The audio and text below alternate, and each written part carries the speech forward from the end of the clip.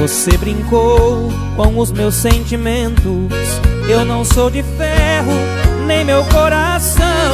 Acreditei nos seus juramentos, foi só fingimento, me deixou no chão. Te amei demais e fui infeliz. Qual mal que fiz, foi só ilusão.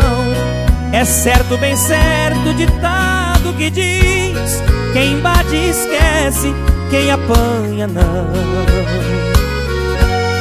Você aprendeu a zombar do amor e desaprendeu sentir piedade.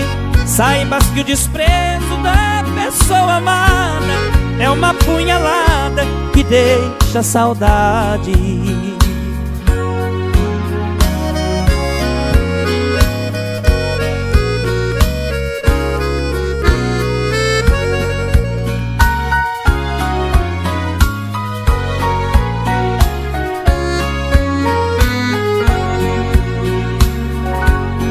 Eu sei que você hoje chora também por alguém que um dia tanto te amou.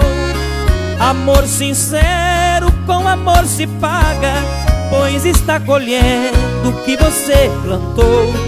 Esqueça, mulher, quem já te esqueceu. Faça como eu, não guarde rancor. Perdoe como eu te perdoei.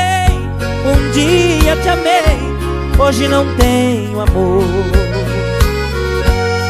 Você aprendeu a zombar do amor e desaprendeu sentir piedade.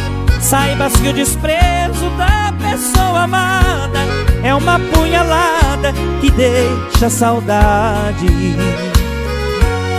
Você aprendeu a zombar do amor e desaprendeu sentir piedade. Saibas que o desprezo da pessoa amada é uma punhalada que deixa saudade. Aí sim!